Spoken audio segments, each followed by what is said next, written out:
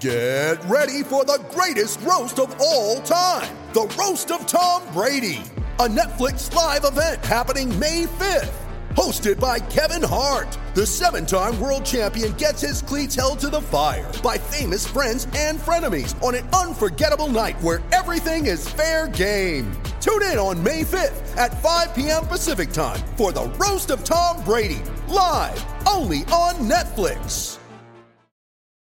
You ready? Showtime. On May 3rd, summer starts with The Fall Guy. Let's do it later. Let's drink a spicy margarita. Make some bad decisions. Yes! Audiences are falling in love with the most entertaining film of the year. Fall Guy. Fall Guy? Fall guy. That's what the poster said. See Ryan Gosling and Emily Blunt in the movie critics say exists to make you happy. Trying to make it out? Nope. Because I don't either. It's not what I'm into right now. What are you into? Talking. Yeah. The Fall Guy. Only in theaters May 3rd. Rated PG-13. When you need mealtime inspiration, it's worth shopping Kroger, where you'll find over 30,000 mouth-watering choices that excite your inner foodie. And no matter what tasty choice you make, you'll enjoy our everyday low prices, plus extra ways to save, like digital coupons worth over $600 each week. You can also save up to $1 off per gallon at the pump with fuel points. More savings and more inspiring flavors make shopping Kroger worth it every time. Kroger, fresh for everyone. Fuel restrictions apply.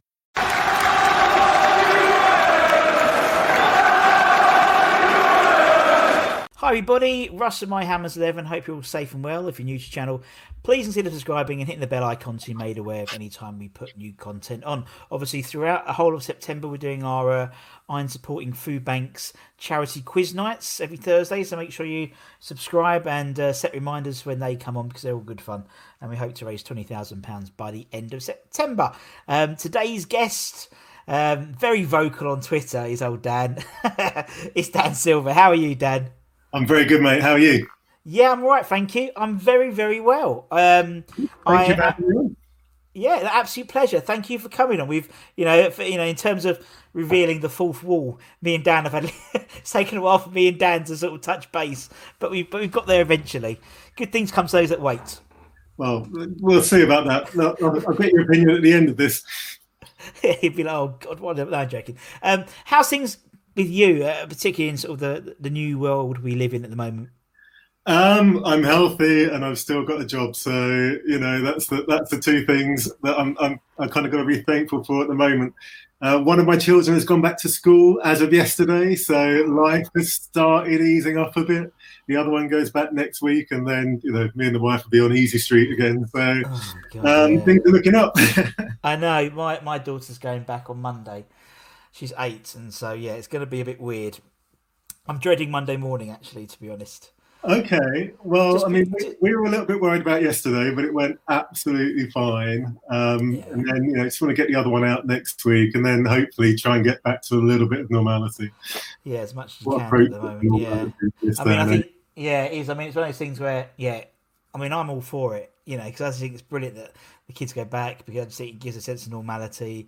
And as long as people are sensible, obviously we've got these. I know our school's got like different drop-off times, so she's on the but it's so obviously the adults don't mingle too much. The kids are right. It's the adults are the trouble, isn't it? I know they were dying to get back. Yeah, exactly. They can't wait. They've had enough of. No worries at all from there. No, I don't know exactly. There's no they haven't got any sort of worries or anything at all. And at the end of the day, they're on their. I think it'd be nice just to see friends again, because obviously it's all on the iPad, innit, and House Party and Robux and all that type of thing. So Fortnite's our kind of social playground here. Yeah, Fortnite all afternoon. Yeah, no, it's Roblox or Robux. I don't know what it is. She just come up to me every so often. Can I have some more Robux? Yeah, of course you can. Well, I actually made sure I put the restriction on my account, because originally I didn't. I just caught it in time before she went a bit crazy. But it is what it is. But bless them. And obviously, we're still in the Premier League. Doesn't matter what's happening in the world. We're still in the Premier League, Dan. That's what matters. Maybe for a season, but yeah, we're still there. What this season will be? What this season will be, Dan? As you know, you're a long serving and a long suffering West Ham fan. We've been doing it for years, so we'll see what happens, isn't it? It's these types of seasons that they just turn it on. You know, it's weird. It's weird. So, you know, everything's sort of against us. Everyone at the moment, it seems. And some, you know, and that's when West Ham seems to sort of, the players seem to pull a couple of performances out of the bag, and we'll need to the first few games. That's absolutely for sure. Although, I mean, I am an absolute pessimist and a cynic, and I just can't escape this notion that our luck is finally running out. You know, the last few years in particular, we've been riding our luck a fair bit at the London Stadium, and I don't know, this one just feels like a bad one. No, I mean, I say this every single season. So, and, you know, I've been proved right a couple of times, but more often not proved wrong. But I've got a bad feeling about this one. Yeah, I'm the opposite. I'm always an eternal optimist, and so it's like every close season, I'm always right. This season's our season, and I still think we'll do all right. The only thing that worries me a little bit, in all honesty, is returning back to normality.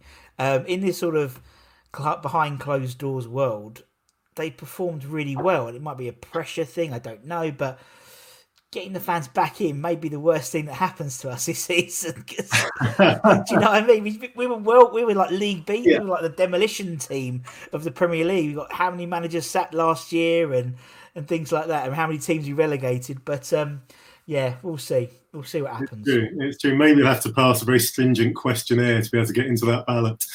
Will you support the team? Will you mouth off about the owners? Yes, no, right, you're not coming in. Well, it is what... yeah, it was funny. I've been interviewing people, you know, of all different ages, and it's always really interesting to interview the more experienced fans, I call them, you know, the old farts. And nice euphemism. Nice euphemism. But they've... And they, you know, that was, you know, obviously people talk about, you know, what's in the current squad and things like that, and ownership. And he goes, do you know what? It's ever since, I mean, I've been supporting that since the 60s. We had 3 of the World Cup winners in our team, and we still finished 6th. You know, no better than that. We had 3 of the best players in the world, and we still, you know, we had a couple of cut runs, but we didn't do nothing in the league. And do you know what? When you put it in that sort of light, you go, oh yeah, fair enough. And it's always been, I've always known us to be that sort of, you know, you get your peaks and troughs, don't you? You get the Redknapp era, you know, finishing 5th, Intertoto Cup glory. Yeah. I prefer a few more peaks than troughs. But I think everyone will. But I was talking to someone the other day, and they made a really good point. They were like, it must be, you know, I think what makes West Ham fans is that sort of more trough than peak mentality. You know, we know the trough's coming, and we enjoy the peaks even more.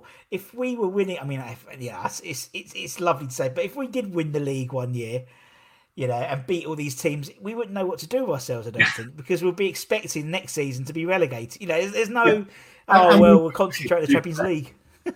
We would absolutely follow up a league win with a relegation. That would be the most West Ham thing to do. Yeah. But just one more trophy in my lifetime would be nice.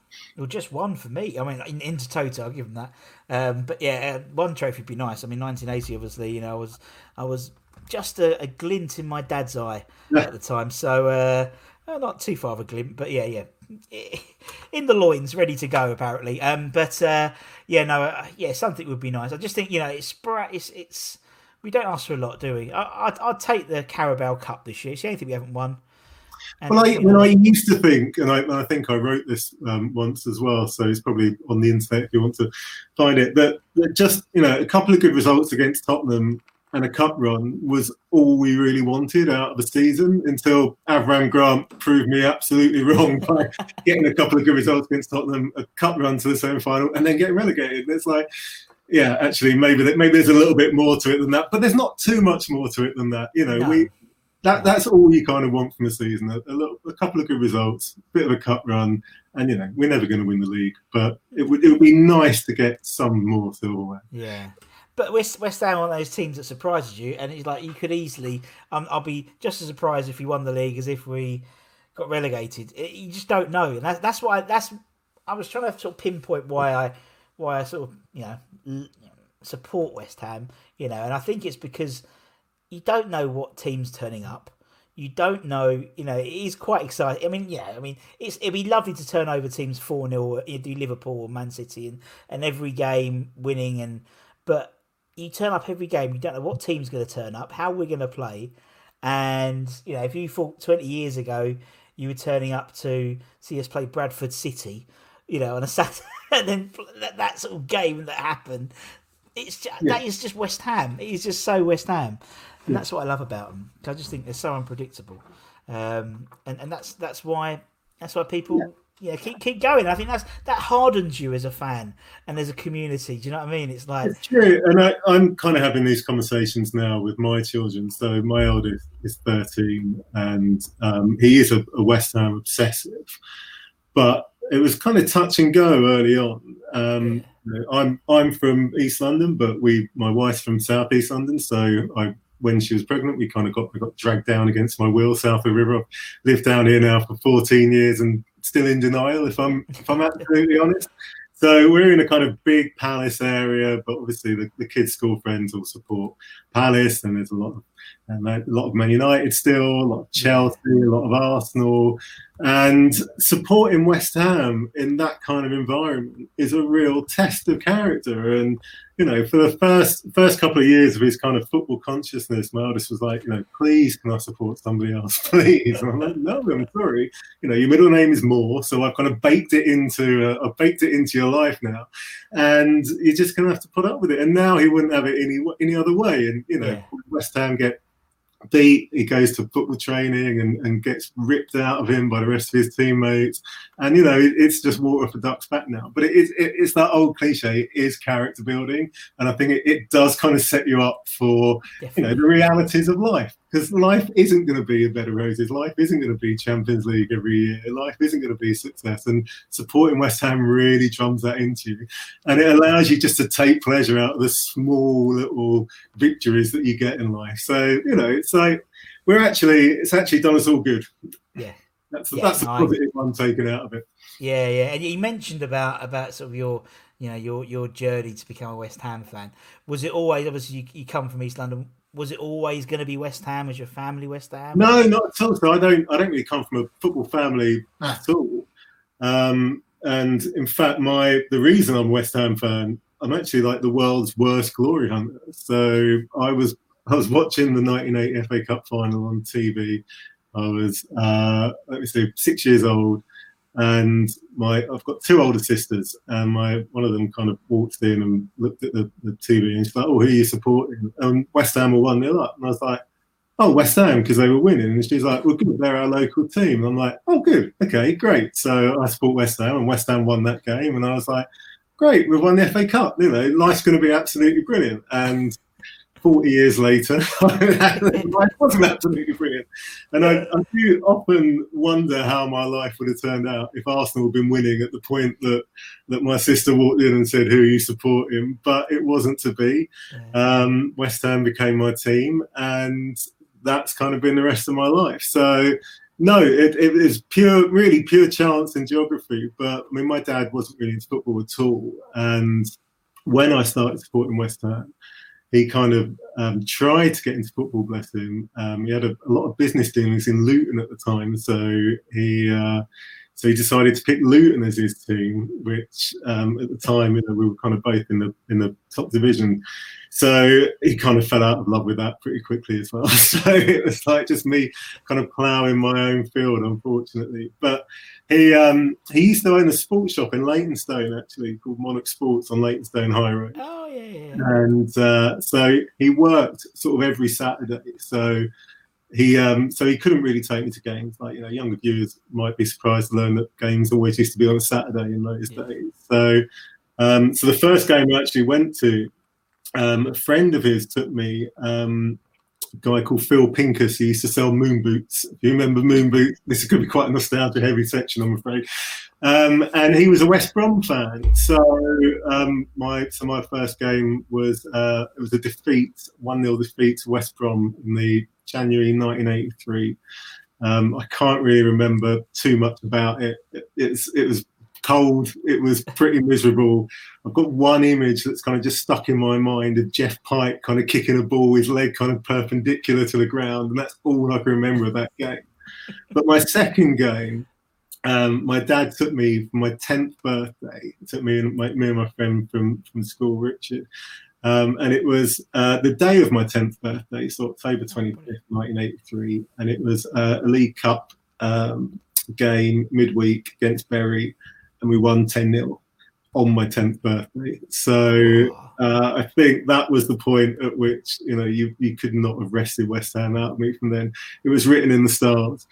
And, that was pretty much as good as it got as well. So it was all downhill after that. Well, those first two games gave you a sort of a microcosm of West Ham in general. We've lost, and then they'll keep you going. It's like, they'll keep you hanging on. They keep you hanging on, and then they keep you hanging on. And it's like, but it is sort of.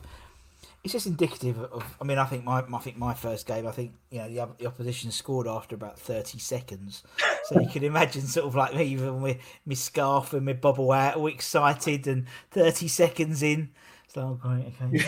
But there we go. And I remember because my granddad turned to me and went, "That's it. Get used to it. You've got a lifetime of this." Yeah. And I never really believed him, and until now, obviously. But but I mean, and obviously you've passed the. Curse down to your children, is that the right way to say it? And as you said, there was a little bit of dodgy ground until it's been reaffirmed. I mean, but that's what it's all about, isn't it? I think that's the thing I've missed since sort of restart, and obviously definitely for the first few games next season at the very least, is sort of just everyone together. Do you know what I mean? And it is about going with your sons and your family and seeing the same blokes and having a beer, and that's what people miss, and you can tell they're missing it because everyone's trying to recreate it on Twitter and Facebook. It's just not the same, is it? It's just not the same. It's not the same, no. But I mean, really, the uncomfortable truth is it might never be the same again. Yeah, or true. Yeah, certainly not for a good few years. So, we might be the last sort of generation that kind of had that experience. Like, possibly. Who knows how this will play out? Yeah, you just don't know. We can only hope we'll get back to something like that. But it's going to be, I think, at least a couple of years, and even then. The culture might have been changed forever. Yeah, no, you're true. I'm a pessimist. Yeah, no, I get that. And also, I mean, the way viewing football's changed now, isn't it? I mean, it's like in the space of, a few months, you wouldn't think of seeing every game. I mean, in the UK and the US and other places, they have every game televised, but literally every game's televised. And it's just, well, people want to go back and watch it, and they get a better view at TV. There's no risk of any infection, and you just don't know how people are going to react and stuff. It's like I went back into London for the first time to the office on Tuesday, and it was just the most bizarre thing in the world. And then chatting today about it, and like to people there, and they go, well, the trouble is we lost like 2 hours each way, on the commute, and then we all spent half an hour chatting to each other, and it's like at the end of the day that's 2.5 hours we missed of our work day, and it's like we're fair enough. Nowadays it's just everything's going to be remote now, and I don't think there's going to be any sort of need for it, which is horrible thinking about. Are you a crowd noise on or off person? Do you still think there's a crowd there or not? I would rather off, really? But my kids want it on, so the kids win out, unfortunately. I mean, I think it's a fascinating window into the communication that goes on at that level, which I mean, our seats at the London Stadium might as well be in space. So we're lucky to be able to see the players, let alone hear. Yeah. So getting an insight into how they interact on the pitch, I think has been a real eye opener. But my kids just want to pretend that it's real football, so we have the sound on. Well, it's the FIFA generation, isn't it? It's it's like but it's, and also it's like it saves any sort of awkward conversations if you put it on, it's like you've got David Moyes shouting at that type of stuff. At least you sort of a little bit shield that away from the time. That's the bit I think that certainly the youngest one enjoys the most about going to football. Sitting just hearing people swear for a few hours, it's like he's not so into the football. In fact, my youngest one's just turned 12. Halfway through last season, actually, it was the Tottenham game when we were 3-0 down. He just had his head in his hands. Was like, I never want to come back here, and he hasn't been back since. To be fair, fair play.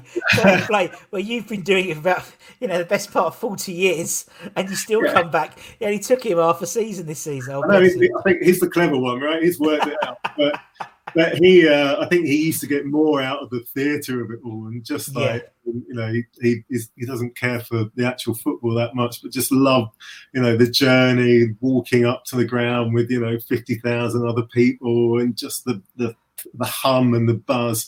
I mean, we talk about a lot about how the atmosphere has kind of gone out of modern football compared to what it was. Yeah. But if this is your first experience, it's still that kind of life-changing electricity. You've never been in crowds that big. You've never been in anywhere with that kind of edge to it. And as sanitised as modern football is, it's still like a kind of massive culture change for kids who are kind of going for the first time. And you can see when they get that bug. And like I say, my youngest kind of stuck it out for 3 seasons, even though he didn't really like the football.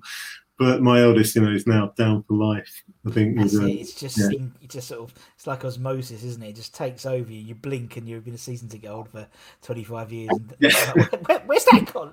Like quantum leap type thing. Yeah. But that's the thing. I totally agree with you. I think it's having a different perception, isn't it? And I think it's like particularly what's happened in the last 3 or 4 months, last 6 months really. The perception of children compared to the perception of adults. Kids are like, great, yeah, we've got no school for 6 months, and yeah, okay, I'm going to talk to my friends on a house party rather than see them face to face. Where we're like, oh my god, it's the end of civilization. And it's like, and they just like, yeah, no probs, carry on, because that's the world they've grown up with, and it's the same true with football. And I think that's obvious. That's where I think there's a lot of difference of opinion sometimes from younger fans to more experienced fans, is they have that sort of nostalgic area of where they'd walk down the road and Bobby Moore would be in the pub, and it's not like that, and it isn't like that anymore. The world has changed, unfortunately, and football has changed, unfortunately. Even in my lifetime, but even in sort of when I started supporting sort of the early 90s, when I was going properly, as I've said many times, I used to work at the supermarket in Loughton and in Essex, and they'd all lived there. So you would, more often than not, be serving Shaka Hislop or Samasi Abu buying their apples or whatever. But nowadays, you don't get that. They're all in Canary Wharf apartments and stuff, and that's just, as you said, it's indicative of modern football in general. It is, and I think there will always be older generations that just can't adapt or don't want to adapt and want to have things the way they were. I mean, look at the furore over the popcorn at London Stadium, right? I mean, grown men would get thrown out of that ground fighting because someone was eating popcorn, right? If it gets a kid into the ground, if it makes a kid's day that little bit more enjoyable, then why does it really matter? It's like generations change, expectations change, the way that we experience stuff changes, and you just got to roll with it. When I worked on the New Musical Express on the NME for 5 years, and that's this in a microcosm. Everybody thinks that the NME that they grew up, that they read when they were growing up, is the best the NME's ever been, and anything that came afterwards is shit. So whether you read it in the 80s, the 90s, the late 90s, the early 2000s, whatever comes afterwards, the next generation is not for you, and that's fine. Like, it doesn't have to be for you. It's for the next generation. But if you devote all of your energies just to being negative and slagging the next generation off, like, what a waste of your life. It's like, true. Just accept you have what you had, and the next generation are going to have what they have. And the sooner you accept that, the happier you will be. So popcorn and true. It's so true. It's so true. It's so true. And I think and that's why I quite like interviewing lots of different people. So I don't just pick 30 to 50-year-old men, or just because otherwise it's going to be boring. They all talk about the same thing. It's not going to appeal to people. And I like talking to people because obviously the younger fans, even younger fans, maybe people who've only just started supporting West Ham in the last 3 or 4 years, American fans, they've got a different perspective, and they haven't had that all punched out of them for the last 40 years. So they're really enthusiastic, and that's what I love about interviewing different people. And that's why we do this Hammers 11, because the idea being is the only rule is you have to be alive to have seen them play. Otherwise, everyone would have put Bobby Moore in their team. Everyone would have put Billy Bonds. I mean, I never saw Billy play. I never saw Bobby play. Never saw Trevor Brooking play. So my reference point isn't them. My reference point is Javier Margas, Lauren Courtois, and David Di Michele. So that's my reference point, and that's what I think, because it's not. But then at the same time, it's nice to listen to people from who were around when Bobby was playing, and just because it's a different, you get all these memories and you get what people talk about, but listening firsthand all these different sort of stories, that's what I love. And I've learned a lot. I've learned loads about the West Ham history, which I was naive to completely, like John Childs and people, all these stories which I never knew about. So that's why we keep going, basically. Right, so for your 11, Dan, as I said, the only rule is have to be alive to see them play. That's the only rule. You can do whatever you want. You can put a theme. You can do whatever. But as long as you've been alive to see them play. Alive, not necessarily seen live. I always say that because obviously to not differentiate people who haven't been to the ground yet. So I did impose a rule on myself. Nice. So and it's actually kind of turned into a 21st century 11. So I mean, there's a little bit of kind of face saving here, because my memory is ridiculously bad. I have an awful memory. I spent many years as a music journalist listening to incredibly loud music and traveling the world with rock and roll bands, and unfortunately it takes a little bit out of you. So my memory for the old days is not what it was. So I thought, right, I'll kind of concentrate on the period when I was kind of started going really intensely. So I kind of got my first season ticket in 1997. Then just kind of come back from university, and me and a few pals who were kind of West Ham fans, we all kind of clubbed in, and we decided we'd go properly. Some of them had season tickets when they were kids. I didn't. So it was kind of my first kind of proper, like intensely watching period. So that's where kind of all my strongest kind of memories are. And then I've tried to pick, so it's quite an esoteric selection as well. So, these obviously are not the best players. Some of them aren't even my favourite players, but they're players that either are attached to a game I was at or a kind of point in my life that kind of really resonates. So, I did want to try and peg them all to goals that I saw as well, but I had a bit of trouble with the goalkeeper, so I kind of broken that. I was at the game where Adrian smashed his penalty in the FA Cup. So I could have had Adrian, but I decided not to go with him. So it's a bit of an esoteric selection. Nice, so I like it. It's a good word to use. Thank you. So in goal, I've gone for Rob Green. Yep, Greeno. There we go. As we used to nickname him on Mirror Football, the Lion of Rustenburg for his heroics in the 2010 World Cup. And the reason I picked him is, I mean, he was a great goalkeeper for us. Yeah. And I think some of the kind of lesser performances towards the end of his spell and that kind of disastrous England tenure has kind of tarnished his reputation a bit. But in his prime, he was a fantastic goalkeeper. And the game that really sticks in my mind was Arsenal away 2007. So the first time an away team won at the Emirates.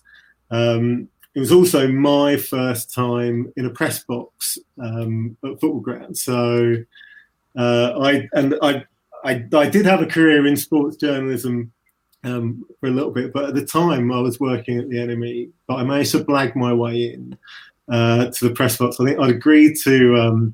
I got a few of the players into the NME Awards, and we'll kind of come on to that in a little bit, I'm sure. But so as a return, I agreed to go to the game and write something for the programme. So Miranda Naglingham, who was the press officer at the time. Yes, I remember Miranda. So she got me into the press box. So brand new stadium.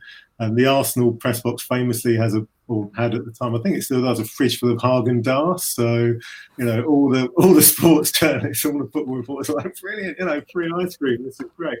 Amazing facilities. So I kind of settled in thinking, right, we're going to get a bit of a pace thing here. Obviously, it was the end of that season. We were in pretty desperate straits, and I to this day I still don't know how we won that game. No. I think Arsenal had over 30 attempts on goal in that game, I think, and obviously, you know, there was a bit of luck as well. But Rob Green's performance that day was immense, and I think it probably almost certainly is the best sort of individual goalkeeping performance I think I've seen. It was incredible, and I just remember sitting there in kind of stunned silence at the end of the game, and you know the Arsenal fans were all kind of trudging out, moaning, and you know there's kind of ecstasy in the away end. And I was just sat there looking, and I was still expecting Arsenal to equalise a good 5 minutes after the final whistle had gone. It's just like I was so resigned to that ball going in the net, but it just wasn't. And you know, Rob Green was an absolute giant that day. So there you go. And you know, I think there's a lot to like about Rob. I know he's a bit of a difficult character, and he rubbed a few people up the wrong way. But anyone he gets, you know, England's number 6. Stitched into their gloves as a kind of 2 fingers up to the England manager at the time. You know, you gotta love that, right? Oh, you gotta love it, yeah. And I mean, I love. I mean, yeah, we've obviously had a few players on who've spoken about Greeno and an unusual character, but he didn't take himself too seriously, you know. And you see now with his really that lockdown haircut and stuff, you know. But I like people like that, you know. We take ourselves too seriously as a nation. We always have done, particularly sort of the stars and stuff. But you know, they're in a privileged position, and Greeno is, and he knew what he was, and he knows what he wasn't. Same as like Peter Crouch. I think it's the same. You know what I mean? He just takes the mickey out of himself. I think it's brilliant. But yeah, Greeno's in. Go on, you go through the team, Dan, as you want to, man, as you've got it written down or whatever. Okay. So let's go with the fullbacks. So. As with modern day, I've kind of struggled a little bit for fullbacks.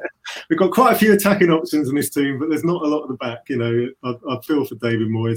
I absolutely know how he's feeling. But so for left back, bearing in mind 21st century, so I can't have Dixie. So I've gone for Paul Konchesky. Yeah.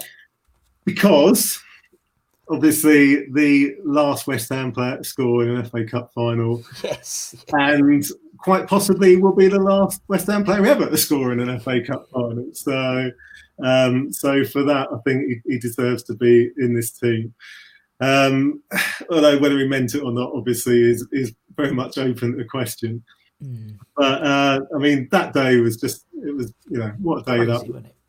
It was absolutely incredible. And, you know, we talk about the highs and lows of being a West Ham fan. I mean, that day kind of just had it all, right? I mean, I remember we set off from London at, I don't know, must have been about 7 a.m. There was a van of us, went down, got to Cardiff, was having a whale of a time. It was like, you know, it was our 3rd trip to Cardiff in 3 years. You knew where the pubs were, didn't you? You knew where the good pubs were, yeah. And it was just such a good day out. The way that they kind of organised the city, so you had half the team on one side and half the team's fan, the other team's fans, on the other side. It was just a great day out, and we weren't expecting to get told. You know, we didn't really care about the game. We just wanted to have a great day out, and that plan was going perfectly right up until the point we went 2-0 up, and then suddenly what was just meant to be a nice day out became oh my God, we're going to win this, and it became a stressful football match. And you know, as the old saying goes, it's the hope that will kill you every time. And while we had no hope, it was fantastic. The second that we got hope in that game, it just all collapsed. It was just horrendous. And you know, those final few minutes of normal time in that game will just kind of haunt me forever. Yeah. I've not been able to watch it since. No, me neither, actually. I haven't either, and to be fair. And what I loved about the trip to Cardiff, and again, you know, we talk about modern football and stuff, and, you know, Cardiff was an exception to the rule in the fact that, you know, it had a really modern, massive stadium slap bang in the middle of the town, wasn't it? You know, and I just loved when everyone, you know, when you got on the M25, you know, you got there, and you got to the bridge, and, you know, the toll bridge, you're waiting to get it, and it was just West Ham cars, because they all had the ribbons on, and you know, you put your ribbons on, and then for us, we're probably just about got onto the motorway. It's about 5 minutes on, and they brake, and they're flying behind, you know, and it's just like we didn't know what we were doing. We've never been to. What do we do? I don't know. Just put like ribbons on. Yeah, that sounds good. And And yeah, it was just great fun. And I think I had the same car park space for 3 years running. So it was really good. Yeah, I would just turn around, go route a bit. But you didn't after the first playoff final. You didn't change because you thought it might be another. No, I should have changed, but no, I didn't. I just kept it as it was, just because I knew where I was going more than anything. So I thought, and then, but no, yeah, it was. Yeah, I mean that first play. I mean, I still have nightmares of. I close my eyes and I can still see yellow shirts. Bumping up and down, like 30,000 yellow shirts, bumps of glad all over. Still haunts me, but yeah, no. Michael Carrick trudging forlornly off the pitch, dragging his leg. Knowing that was his last game for West Ham. Yeah. Oh, what could have been? What could have been if it wasn't for Neil Shipley? Anyway, Paul Konchesky's in. Who's next? So I've on the other fullback, I've cheated a little bit. So I've gone for Christian Daly, who did play right back a couple of times. So I'm gonna stick Christian in there. Christian, I actually became a little bit pally with in the kind of mid 2000s through the enemy. So I don't know if you know, but Christian was massively into his music. Yeah. He played in a band called South Playground, and he was a friend of mine. He was a friend of mine in the music industry who was also from Dundee. He was a press officer. So he knew I was West Ham, but when Christian joined West Ham, he kind of put me in touch. So I got him in to when I was working on Kerrang. So Kerrang, the rock Bible. I got Christian Daly in as a guest reviewer to review the singles. So he kind of trotted up to our office, and the rest of the office are looking at me like, "Who's this guy?" And you're like, "Who's this guy?" I'm like, full kit wanker. I'm like absolutely ticked out. Like Christian kind of shambled in, and he kind of reviewed the singles. His single of the week was the White Stripes, if I remember rightly. It was "Dry Leaves on the Dirty Ground," or the other way, "Dirty Leaves on the Dry Ground." He'd just seen them at Glastonbury, and he was very very effusive. So after that, we kind of struck up a bit of a friendship. And when I was at the NME, he came down to a couple of the award shows. And there was one year I used to organise the NME Awards, and we gave our Godlike Genius Award to Ian Brown from the Stone Roses. And we kind of said to him, "Look, who do you want to present the award to you?" And he's like, "Well, I want a member of the 1999 Man United treble-winning team." And you're like, "Oh."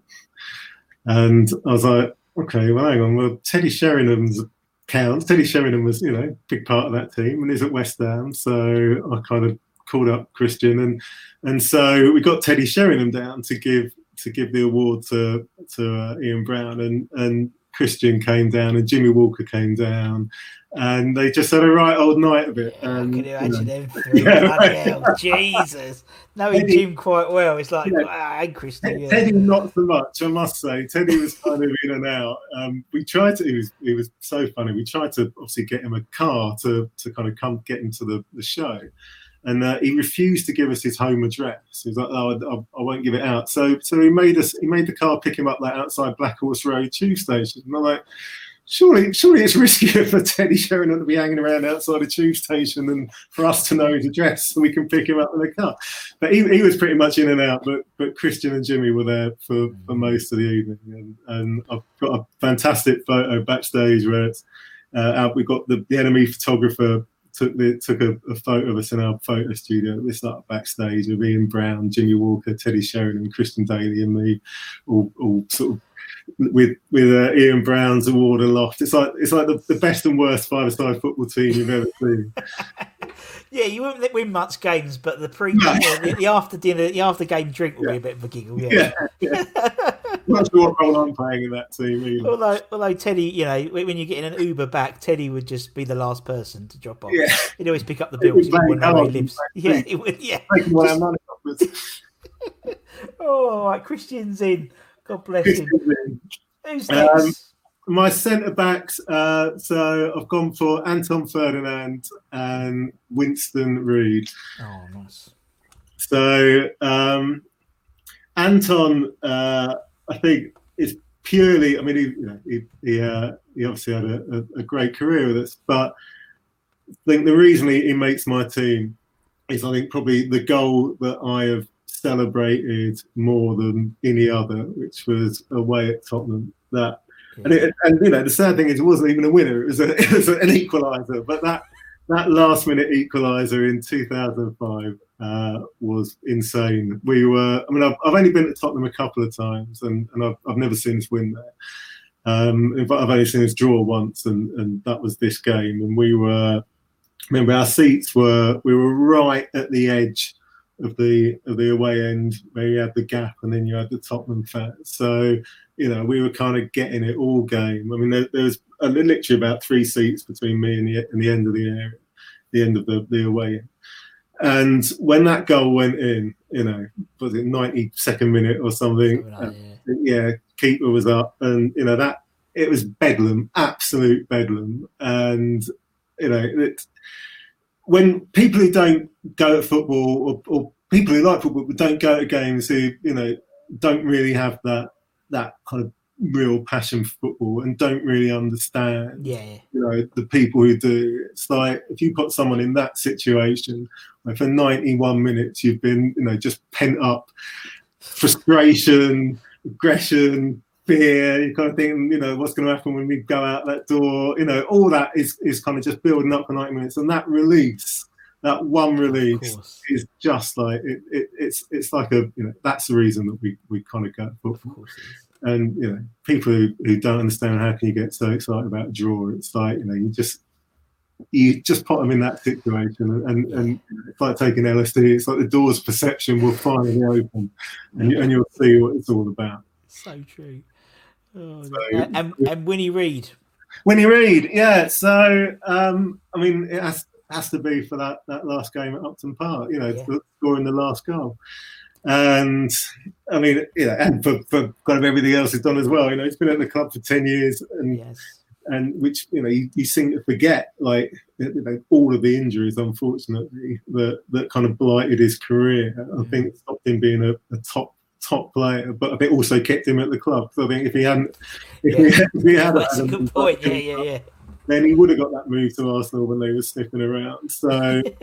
So it's not so good for Winston, but good for us, and that's what kept him in that spot where he was, so he could score that last goal and get that win. And it was like, again, it's just one of those moments that just really transcended sort of football.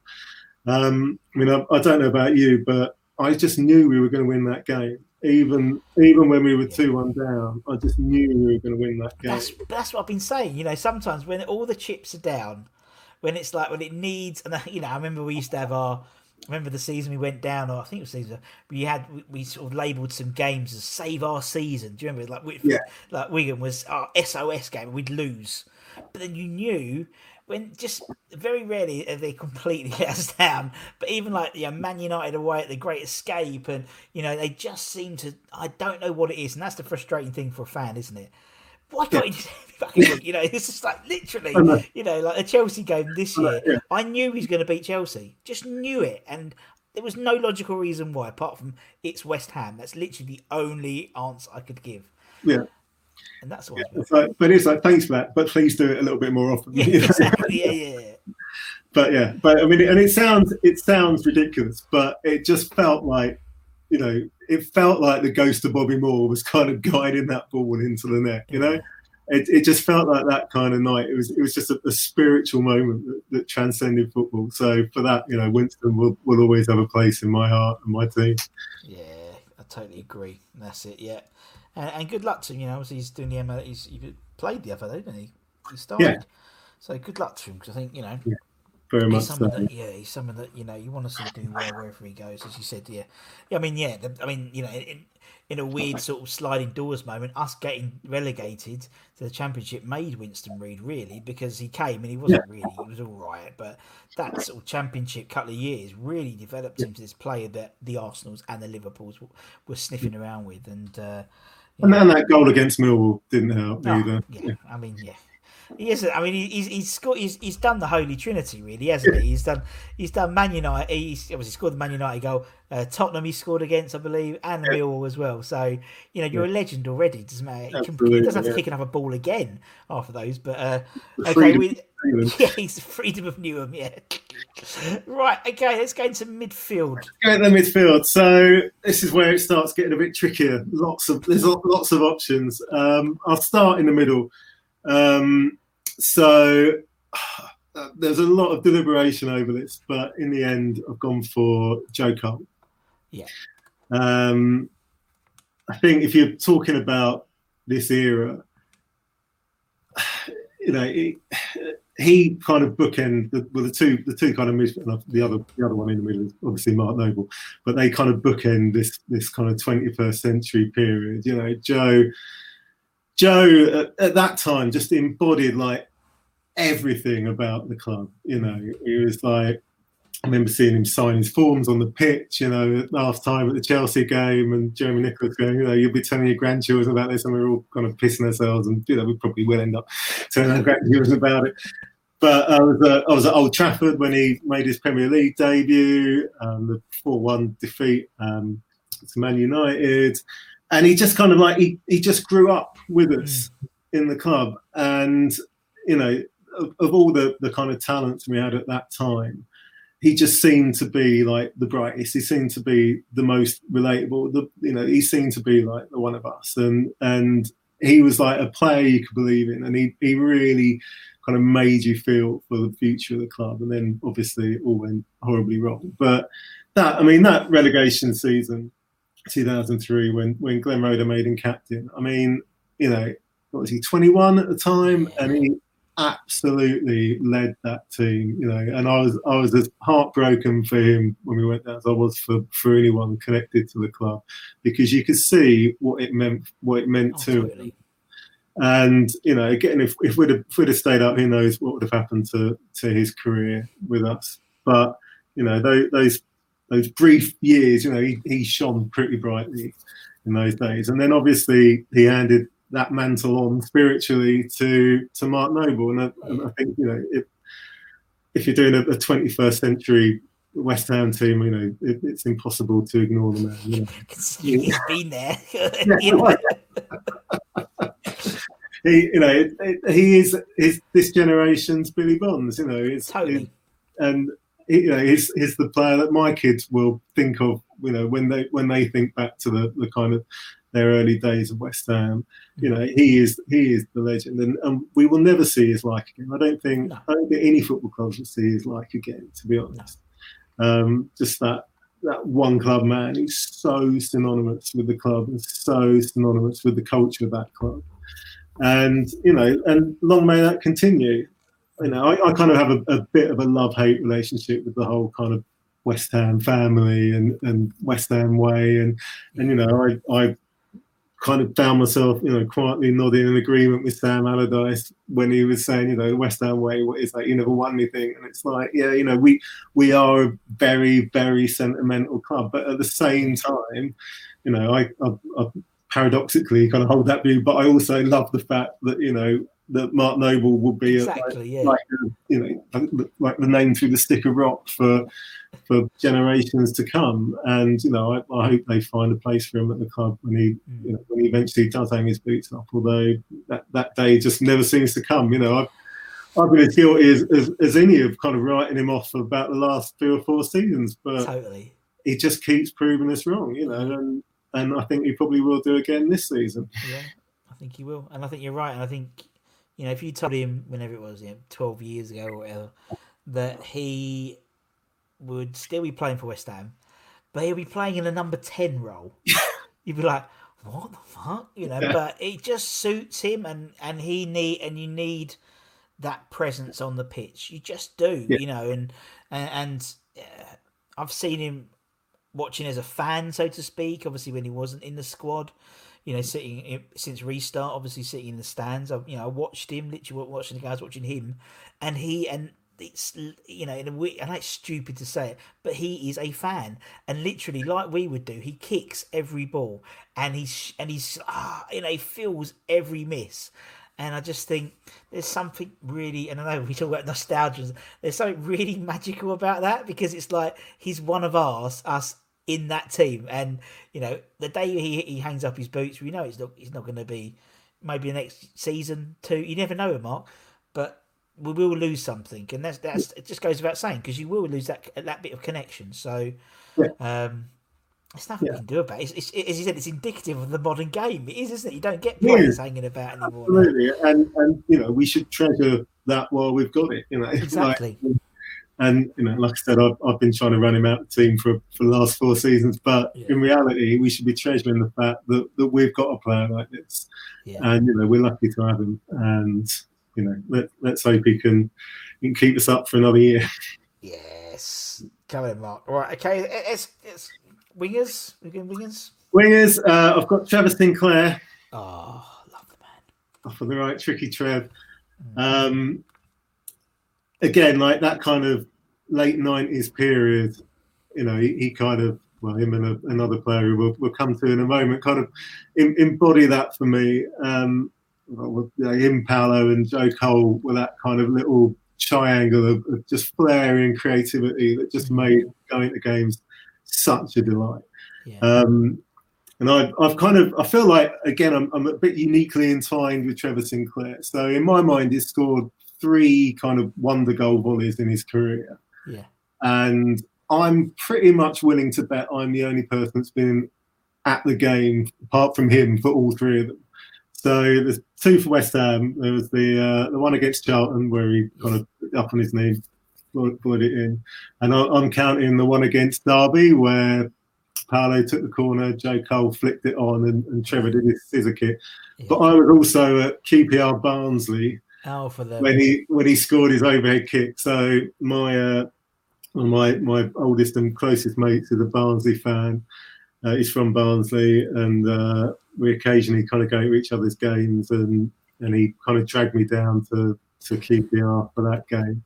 And we're actually, if you look really closely at the video footage, we're like dead centre behind the goal that Trevor Sinclair scored that overhead kick in. And it was such an incredible goal that all the Barnsley fans just stood up and applauded, apart from my mate, who's got up, stood on his chair, turned around and all and shouted, "What the bloody hell are you doing? He's just scored against us!" And I was like, "Mate, you will never score. You will never see a better goal than that. So sit down and just enjoy it."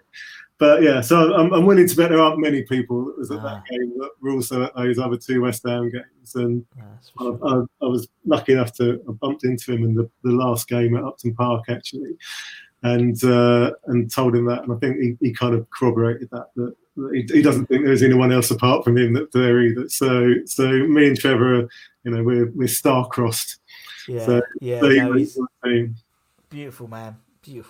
No, when this video comes out, the day before, I interviewed Trevor. So I interviewed Sinclair yesterday. Okay. And so wonderful man. Speaks so highly of West Ham, so highly, and just, I mean, that period, I'm the same as you. Sort of that period, that Redknapp era, you know, sort of, you know, that obviously, you know, sort of 99 or, you know, for a few years there, was brilliant and so much fun and just so entertaining as a fan. You know, you just didn't know what was going to happen. And Trevor played a massive part of that, but also just and we spoke about, you know, the team and the squad, and you know, he just listed some of the guys. And he's like, well, why wouldn't he? Says, I had an absolute ball of a time, and of course you would. You had John Moncur, you had Ruddock, you had Ian Wright, you had, you know, all these players. Plus you had all these youngsters coming through like Rio and Joe Cole and it was really fun. It's probably the last, I reckon, it's talking to a lot of the ex-players, it's probably the last era where they would go out and have a good drink. Yeah. So was like, and he's like, to be honest, maybe sometimes.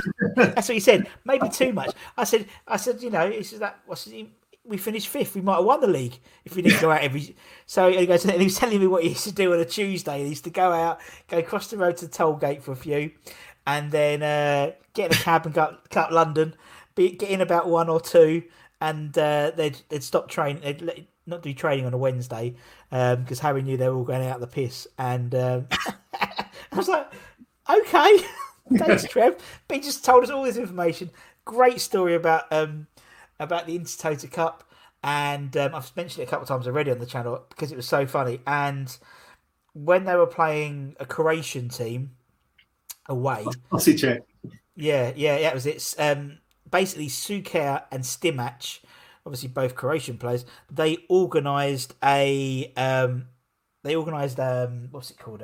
Like a team bonding day, and it was shooting. So all the boys went, yeah, sure, assuming it was, clay pigeon shooting, double. So they get driven to this forest, a clearing, and then Suker and that lot have got this big bag, and it's full of AK-47s. This was the morning before the game. So they're shooting AK-47s in the middle of this random forest, in the middle of Croatia.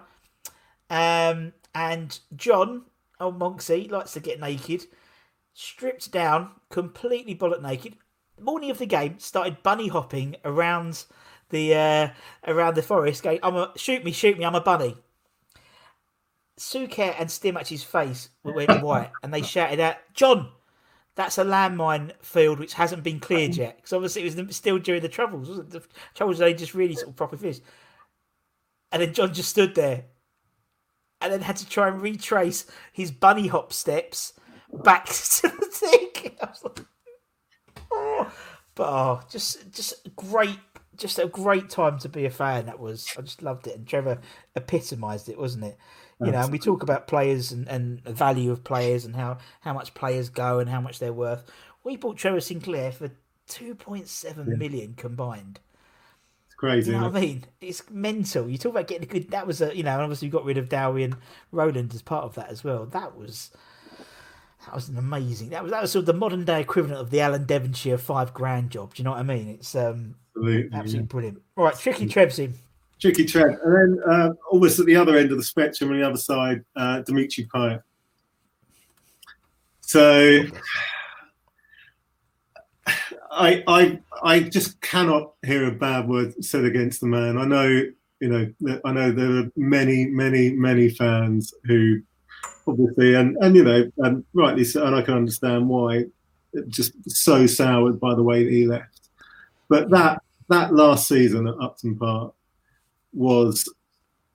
it wouldn't have happened without him. He was by far and away the most talented, skillful player I've seen play for West Ham, and it was a joy to watch. And that season was my eldest son's first season as the season ticket. Wow. And I think I've talked about how obsessive he now is about West Ham. I think Dimitri Payet is the 100% reason for that, and so I will always love him for putting the love of West Ham in my son's heart, because watching him play week in, week out, of course you're going to fall in love with that team. And he was absolutely incredible. He was. And again, I understand why people don't like him, the snake and all that, and the way he left was disappointing, but again, it's like, enjoy what you've got while you've got it. And, I'll be surprised if we see a player that good play for West Ham again in our lifetimes. Yeah, absolutely. I'll be surprised, I'll be surprised if we could get someone who's a Ballon d'Or. He's a Ballon d'Or nominee when he's still playing at West Ham. He's like, hello. He's like, and he was just, it doesn't happen. I could probably count one more person who you'll probably talk about in a bit when you talk about your forwards, who, when my non-West Ham mates were talking, say we had West Ham playing Tottenham or Chelsea, my Chelsea friends were like, oh, God, we're playing against Payet, or playing against Di Canio, but it was always, oh, God, Payet. And he was like the man. He was like every other team wanted, and that never happens. It might be some people, obviously anything with Declan Rice, some people think, oh, non-West Ham fans, oh, he's so overrated, Everyone wanted Dimitri Payet, and nobody thought Payet was overrated. Nobody. No, exactly. If anything, he was underrated, and totally. just, we talk about players who can single-handedly win games. He single-handedly could win games. I think in Everton away, that's a performance that you just will never see. But a West Ham player just takes that game and says, "You know what? We're not losing this game. We are going to get something out of this." That turnaround was just incredible, and he did it. He did it more often than not. He was absolutely on it. Obviously we'll talk about Paolo in a little bit, but Paolo was a very up and down player. Payet was just an up player. He very, very, very rarely didn't show up, and he just made everyone else better. And that last season at Upton Park, him, Lanzini, Song, just like pinging the ball around like it was on a string. I mean, it was just magical to watch. It really, really was, and he made that last season, and I think in the same way, he made your son fall in love with West Ham. I think for every West Ham fan, apart from, every West Ham fan could not have enjoyed that season if it wasn't for him. So yeah, and it's true.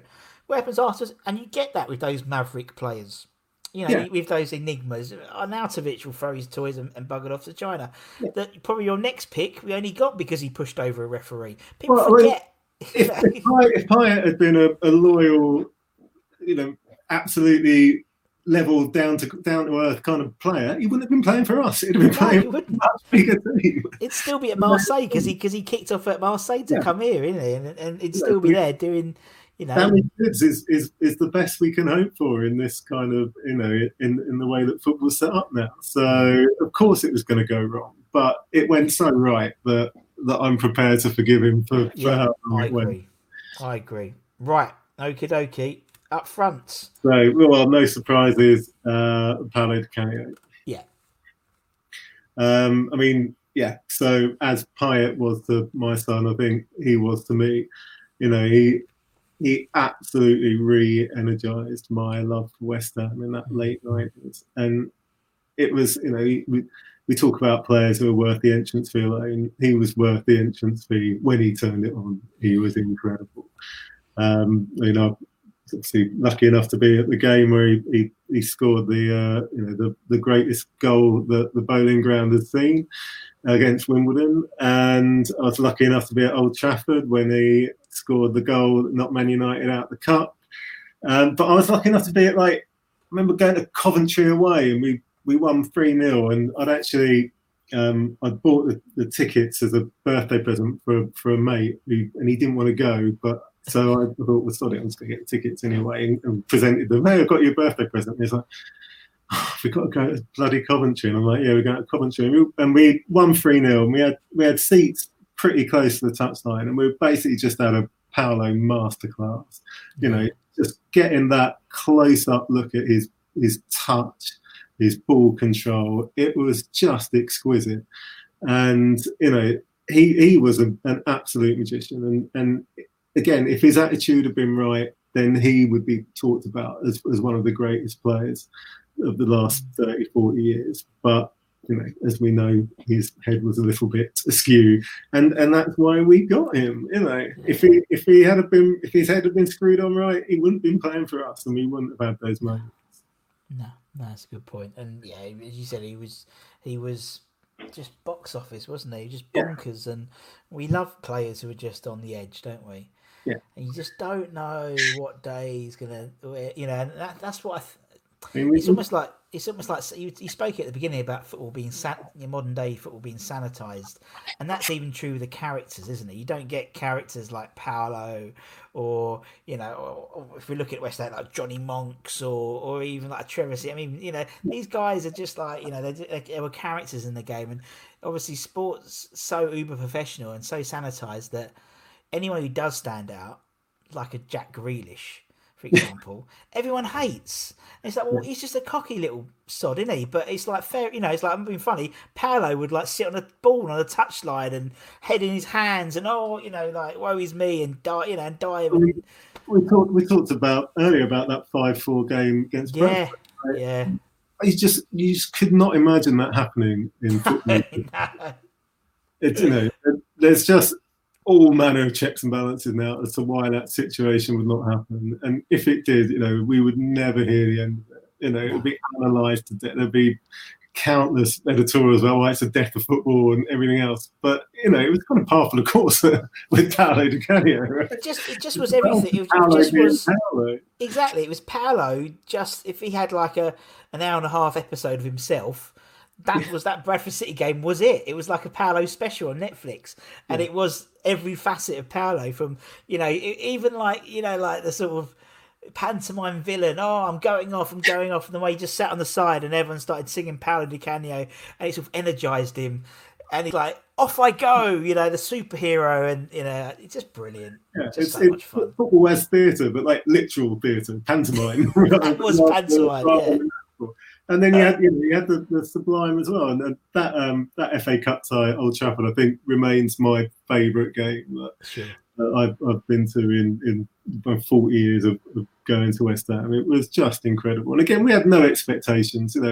We had a friend that lived up in Manchester. So we used to go to Old Trafford and Fed. It would make a weekend of it, and that game, if you remember, was on a Sunday. So we went up on the Saturday, and we got absolutely trashed in Manchester, and so we kind of crawled out of bed the following morning, went had a big fry up, got to the ground just thinking, Christ, we've got to drive home after this, like to get the game over with, again expecting us to get beat, and then it was just incredible. And there was like 9,000 West Ham fans up there that day, singing can we play you every week at Old Trafford. It was unbelievable. It's like that, for me, is what football is all about. So it was. Sorry, I've got to give my wife the coffee. Hang on a minute. Sorry, don't be silly. Excuse me. Oh, don't be silly. God, it's all fun and games. So that moment in the work Zoom call when the dog comes in and crawls over the bed. Well, I usually get the door, so the door will open, and the wife will say before she'll open the door and then say, "Are you on a call?" rather than knock, and I go, "Hello, are you on a call?" "Yes, I am. Clearly, I'm on a call." Yeah, okay, no problems. But but I mean, Paolo was just Paolo, and it's just that Man United game. There's something special about cup games, isn't it? Because you get loads of away fans. Fans just seem a bit more up for it. Do you know what I mean? I don't know what it is, but it just maybe because more away fans are going or something like that. And by all accounts, that Man United game was just epic. All the people I talked to went to that one. I remember watching it in university and at Loughborough, and I was watching it in the uni bar, and I think I was the only West Ham fan that day. It was full of Man United fans, and my mates who were Wednesday and Villa and Leeds. So they supported West Ham obviously because I supported them. So yeah, we had a little pocket in the middle of Loughborough. I've seen us lose 7-1 up there. Of course, yeah. I went to the 6-0 afterwards, obviously, where Gary Green decided that he'd try and impersonate a footballer for a day, and just to have that, you don't go to Old Trafford, or certainly at that time we didn't go to Old Trafford and win, and to have that moment was superb. And there was horrendous roadworks on the way back at the ground. I think it took us something like 8 hours to get home, and we loved every minute of it. Didn't care. No, it was like just a load of West Ham fans stuck in traffic, singing out the window. It's absolutely brilliant. Brilliant. Okie dokie. Paolo's in. So who's the last? So I really kind of struggled with getting his partner up front, and it was a really close call between two men that sort of played similar time. But I'm gonna punt for Bobby Zamora.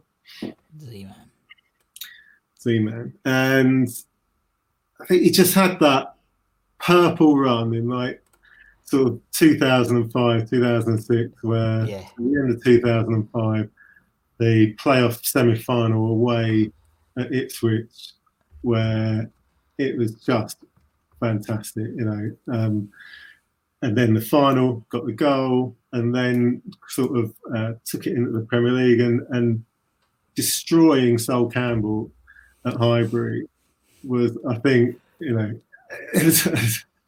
it's again one of those kind of weird games that is just the magic of football distilled. The last time we were playing at Highbury, And again, no one really fancied us, and we just turned it on. And to traumatise a central defender, and one of Sol Campbell's no small beer, No. but a very, very, very good Premier League and international defender. To traumatise him so much, he has to leave the ground at half time. I mean, for that, probably Zamora, you definitely get a place in my team. And he said he had that purple patch. He had the purple. I remember the purple patch when we got promoted. I swear, I've got a vivid. Again, I'm crap at memories, but I've got a vivid recollection. The first 2 months or so, he was like top goal scorer in the Premier League, but I don't remember him scoring a good goal. It was just it came off his head or his arse or his chest. Not like a clean goal, but I don't care. Yeah, and he gets. I think history has done him wrong, Bobby Zamora. Yeah. People kind of remember him as a bit of a figure of fun, but he came in replacing Jermaine Defoe, who is probably one of the best finishers. It'd be up there, I think, with probably Cottee as one of the best finishers that the club has ever had. And Bobby came in a completely different type of player, and I think a lot of people judged him quite harshly in comparison. But he was one of those West Ham players who gave his all for the club, gave his all for the cause, and he scored some really important goals. And to be the goal scorer, the last away team to win at Highbury and the first away team to win at the Emirates, that's a pretty good accolade to have on your CV, isn't it? Yeah. But it was touch and go though with him and Marlon Harewood for my 21st century. I love Marlon, and again, like the FA Cup semi-final was one of those moments that just make all the dross worthwhile. Yeah. And but I'm afraid Bobby just sneaks it for the playoffs. Yeah, exactly. Good man. And that finishes the team, Dan, nicely. There you go. An hour and 10 minutes has flown by. Because it does, doesn't it? It just does these things. It's crazy. I love it. Yeah, it's been brilliant. Thank you, Dan. It's been really, really, really lovely chatting. Lovely. Thank you. Very much enjoyed it. That's brilliant. Obviously, thanks everyone for watching or listening, or if you're listening to a podcast or YouTube or whatever. Whatever you do, give it a subscribe, give it a share, let everyone know about it. And until next time, from me and Dan, take care, everyone. Stay safe. Come on, you irons, and we'll see you again very, very soon. Take care, everyone. Bye-bye. Sports Social Podcast Network. Step into the world of power, loyalty, and luck. I'm going to make him an offer he can't refuse. With family, cannolis, and spins mean everything. Now, you want to get mixed up in the family business. Introducing The Godfather at ChumbaCasino.com. Test your luck in the shadowy world of The Godfather slot. Someday, I will call upon you to do a service for me. Play The Godfather, now at ChumbaCasino.com. Welcome to the family. No purchase necessary. VGW Group. Void where prohibited by law. 18+. Terms and conditions apply.